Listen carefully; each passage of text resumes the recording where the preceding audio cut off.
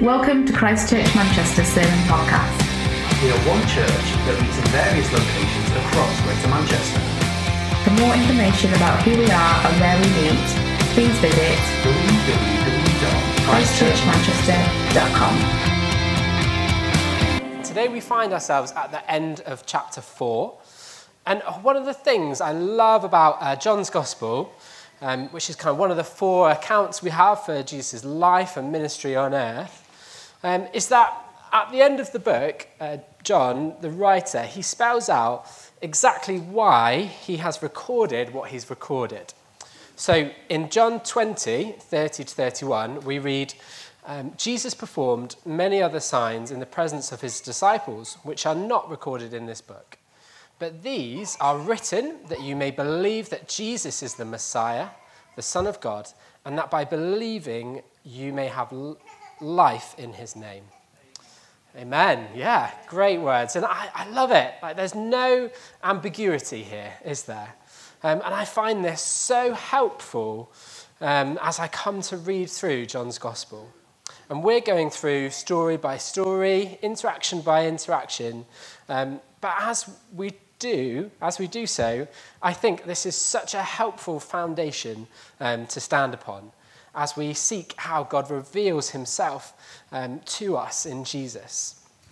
And every story in John's Gospel is recorded that we may believe that Jesus is the Messiah, the Son of God, and that by believing in him we may have life in his name. Now, as we get into our passage today, there are 2 main themes that I want to pull out. And those are going to be that Jesus is the ultimate healer, and he invites us to have faith in him. So the passage we're going to look at today is right at the end of John chapter 4, verses 46 to 54. So I think the words might pop up on the screen. Also, if you have your Bibles, turn to John chapter 4, verses 46 to 54. I'd say our main character, but I guess that's Jesus. So our main supporting character for today is kind of similar to what we looked at last week with the Samaritan woman at the well. This character is going to be another person that a first century Jew of this time would hear of and not hold in high regard in any way, shape or form whatsoever. And today that is a Roman government official. So we're going to read our passage now. John chapter 4, 46 to 54. So we read, once more he visited Cana in Galilee, where he had turned the water into wine. And there was a certain royal official whose son lay sick at Capernaum. When this man heard that Jesus had arrived in Galilee from Judea, he went to him and begged him to come and heal his son, who was close to death. Unless you people see signs and wonders, Jesus told him, you will never believe. The royal official said, Sir, come down before my child dies. Go, Jesus replied, your son will live. The man took Jesus at his word and departed. While he was still on the way, his servants met him with the news that his boy was living. When he inquired as to the time when his son got better, they said to him, yesterday at 1 p.m, the fever left him. Then the father realized that this was the exact time at which Jesus had said to him, your son will live. So he and his whole household believed. This was the second sign Jesus performed after coming from Judea to Galilee. So in this passage, we meet a royal official whose son lay sick, close to death. So here is a father in absolute crisis. His son looks like he's about to die. And this man is a royal official, an officer of Herod, the Roman ruler, and he's coming to Jesus to beg him to heal his son. And now, being a royal official, in his circle, he would have been a man of real high regard, affluent, access to the best doctors of the time. But in this moment, the kudos, the money, the power he had was worthless. So I want us just to look at those first verses again. So I'm just going to read 46 and 47. It says, "Once more he visited Cana in Galilee, where he had turned the water into wine. And there was a certain royal official whose son lay sick at Capernaum. When this man heard that Jesus had arrived in Galilee from Judea, he went to him and begged him to come and heal his son, who was close to death." So here we read of a man in crisis, a desperate man. Above all else, he wants his son to be healed, but it is abundantly clear to him that he has kind of nothing in his personal armory to achieve that. This man could pay any doctor, but here he is, and his son is at the point of death. He has tried everything and it's failed. He has no options left, except, and at the start of this story, we get a helpful note from John. It says Jesus is in Cana. So that's where Jesus turned water into wine at the wedding. So although money is worthless here, what he does have is like an ounce of faith. He has heard of a man called Jesus who has performed a miracle, and that's what he needs. He believes and hopes that if he can get to Jesus, tell him about his son, then he has the power to make him better.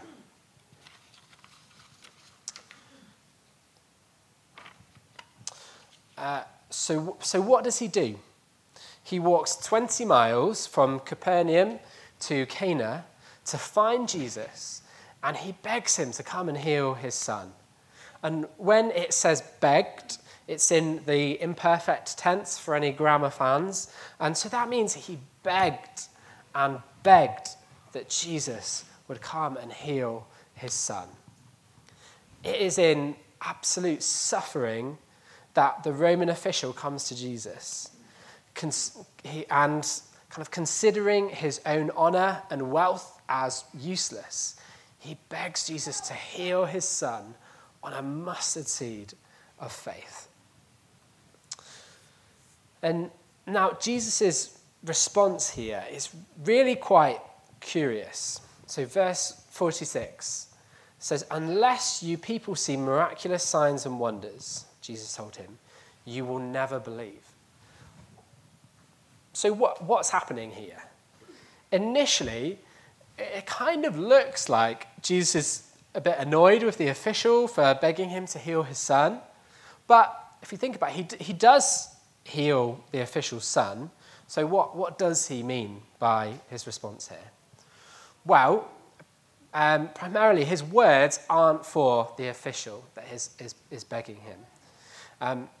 The official comes to him begging him to heal his son, having faith that he can move miraculously in his life and in his family's life. And seeing this faith in the Roman official, Jesus speaks to the crowd in Cana. And he says, "Unless you people," speaking to the crowd, "see miraculous signs and wonders, you will never believe." Jesus is speaking to the same people who would either have witnessed or heard of Jesus turning water into wine at the wedding.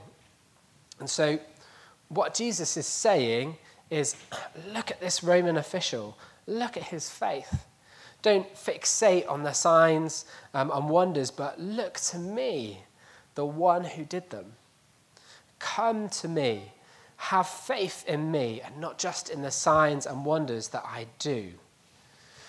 So to dig a little deeper into this, interestingly, in the story of Jesus meeting the woman at the well that we looked at last week, there is no miraculous sign or wonder. But because of this woman's encounter with Jesus, many people in that Samaritan town come to believe in him. So we compare that Samaritan town to Cana in Galilee. And then in Cana, it seems like although there has been a miracle that has taken place, that there just isn't that same community transformed at this point. And Jesus' response to the official in verse 48 seems to suggest that that hasn't really happened in Cana. And now Cana was in the region of Galilee. This is the region where Jesus grew up, where he was the carpenter's son. So the challenge to the official and the people of Cana listening was one of kind of where are you putting your faith? Are you going to be like a Samaritan, kind of looking at Jesus, or a Galilean, totally fixed on the here and the now? So Christian faith has to be centered on the person, the character of Jesus. And now, the official's response to Jesus is, "Sir, come down before my child dies." And the first thing to take note of here is "Sir." This is a kind of senior Roman government official who was someone who would be very used to having power and authority over others in society. He was used to people submitting to him. But as he stands before Jesus, with his son at the point of death, he submits to Jesus. He puts himself under Jesus and acknowledges his authority. So recognizing and submitting to Jesus' authority, with faith, he says to Jesus, "Come down before my child dies." And again here, Jesus' response is perhaps not what the official might have expected or what we might expect, kind of reading through this story. The official begs Jesus to heal his son, and Jesus' response is emphatic and conclusive. He says, "You may go, your son will live."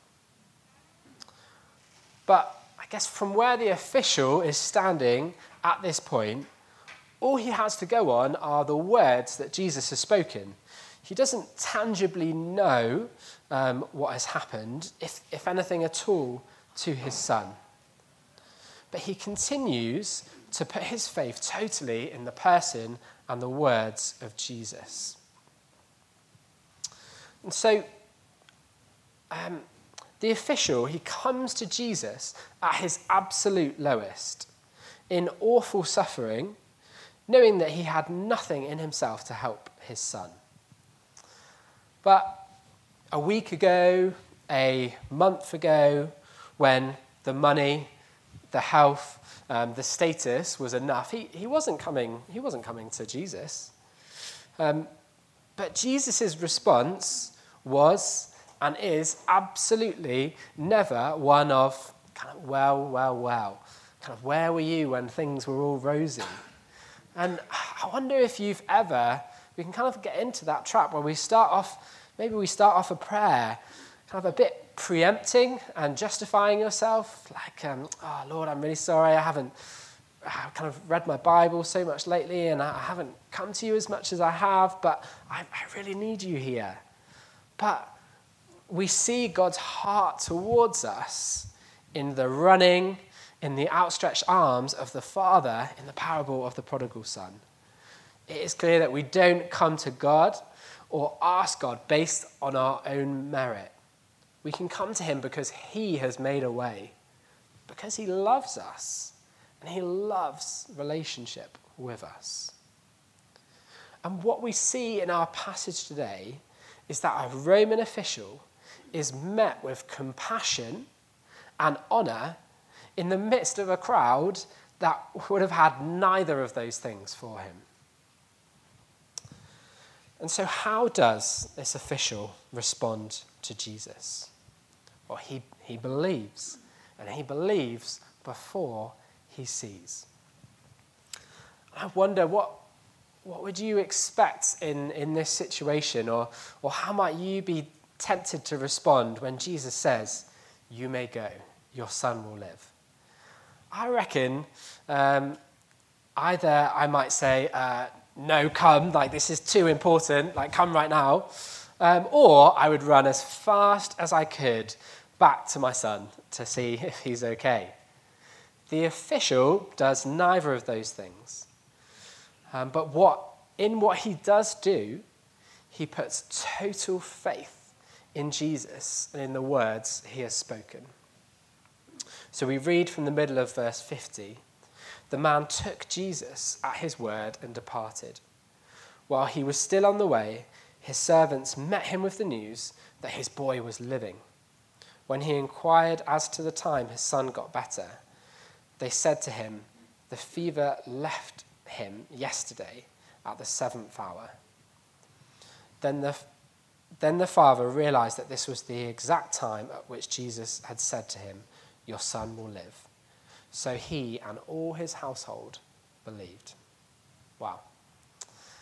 So really interestingly, when it says that kind of sentence, the fever left him yesterday at the 7th hour, what this is saying to us is that this man did not rush back to Capernaum. And what kind of believe is from this, he almost definitely would have stayed in Cana that night and then walked back to Capernaum, his hometown, the next morning. So on this, Spurgeon, a 19th century theologian, wrote, the nobleman was so sure that his child was alive and well that he was in no violent hurry to return. He did not go home immediately, as though he must be in time to get another doctor if Christ had not succeeded, but he went his way leisurely and calmly, confident in the truth of what Jesus had said to him. Because of the words that Jesus spoke, the official went from frantic and desperate to peaceful. He had faith in the character and the power of Jesus. We, like the people of Cana, can become familiar maybe with Jesus. But what an extraordinary transformation that has gone on here. In the son, from near death to life, and in his father, from frantic and desperate to calm. And now, when we think of healing, we often think and may long for healing in the here and now, healing today. And that is real. We live in a world where suffering is all around us and with us. And yet I want to draw us in a little bit here, as Jesus does, to the one who is able to heal now and the one who is the ultimate healer. So in this story, we read of the amazing authority Jesus has to heal a boy who was at the point of death. We see the power of Jesus' words to heal a boy 20 miles away. And throughout the Gospels, we see Jesus preaching the gospel and healing the sick. And this is something he commissioned his disciples to continue doing as he sent them out. And through the book of Acts and the history of the church, Jesus has continued to heal the sick, and he still heals today. So as Jesus, the disciples, and us today pray for the sick, Jesus, the healer of broken bodies, points us to Jesus, the healer of our broken world, of our broken hearts. And reading our passage today, perhaps the words that jump out the most to me are at the end of verse 53. So it says, then the father realized that this was the exact time at which Jesus had said to him, your son will live. So he and all his household believed. So he and all his household believed. Now, reading through these first few chapters of John's Gospel, we're starting to build up a bit of a picture of what Jesus is doing. The awesome healing we see of the official son points to and is part of a greater healing that is going on and will come. It shows us of the authority that Jesus has in that moment and points to his ultimate authority and power to ultimately heal and make all things right. This morning, I in no way at all want to downplay the wonder and the glory of the physical healing that we see in our passage. But I do want to big up the eternal healing and restoration that this points us to. Previously in John, we have seen many Samaritans believe in Jesus. Samaritans, a group of people who, frankly, the Jews were disgusted by. And then today, our passage culminates in a Roman family that come to have faith and believe in Jesus. The Romans, kind of oppressors of the Jews, they were supposed to be the people that the Messiah would defeat, kind of overthrow, get rid of, and liberate God's people. But here we see enemies brought into God's people. John's gospel reads as a loudspeaker that God's love is for all peoples. And ultimate healing and relationship with God is for anyone who puts their faith in Jesus, even a mustard seed of faith. Now, Jesus, as he did with the Roman official, he invites us to trust him, to have faith like that official. And now, our God is a God of relationship. Father, Son, and Holy Spirit, eternally in relationship with one another. God's plan has always been to heal and liberate us from sin. And we are invited to join in with the healing and restoration by faith in Jesus. God uses our faith to establish his purposes and build his kingdom.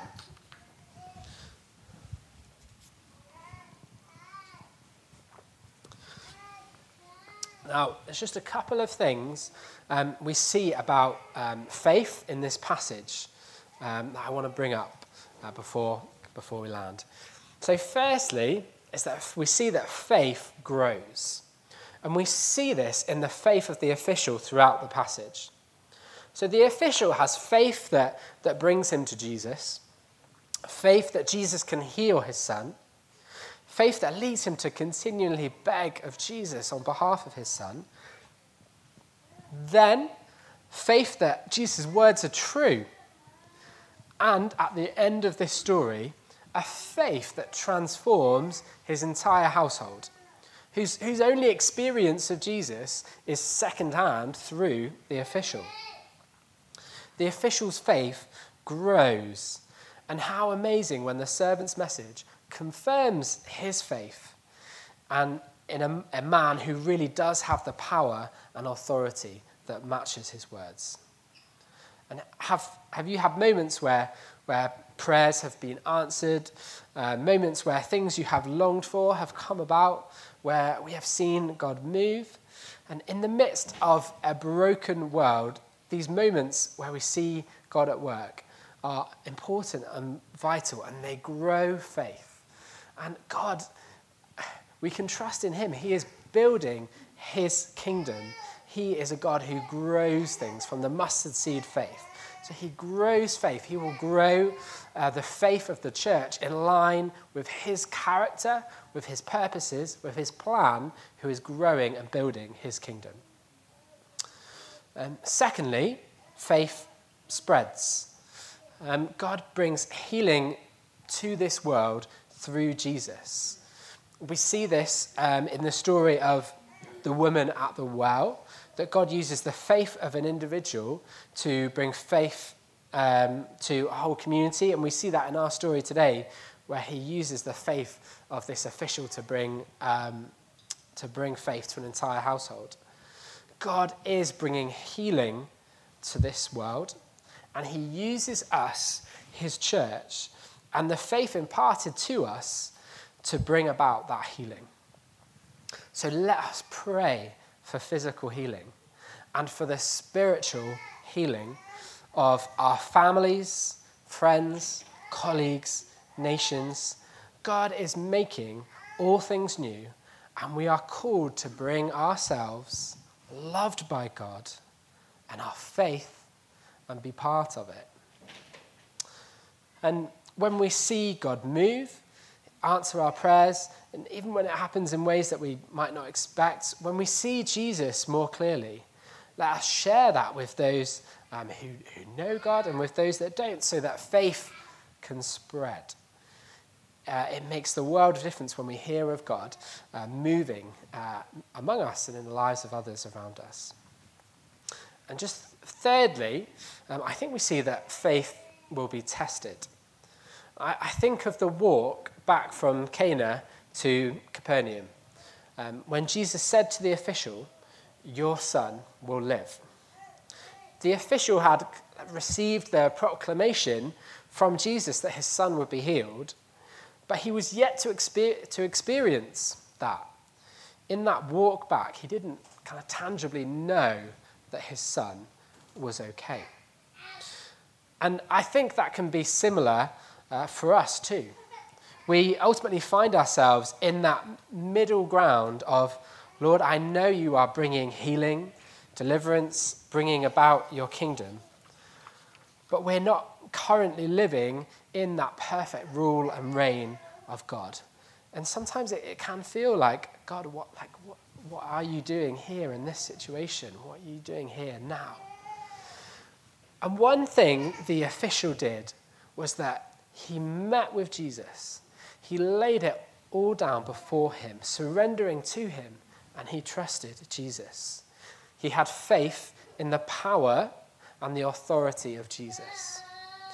And we are called, like this official, to keep looking at Jesus, beholding him, remembering what he has done and what he has promised to do, and letting our gaze on him shape everything else. And from that, to let our faith grow in the person of Jesus.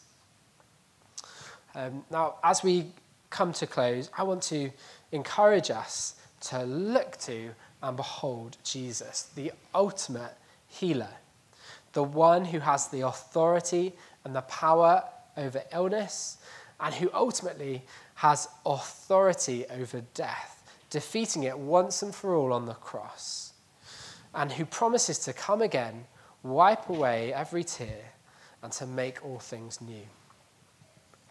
And as we behold him, let our hearts be stirred in faith.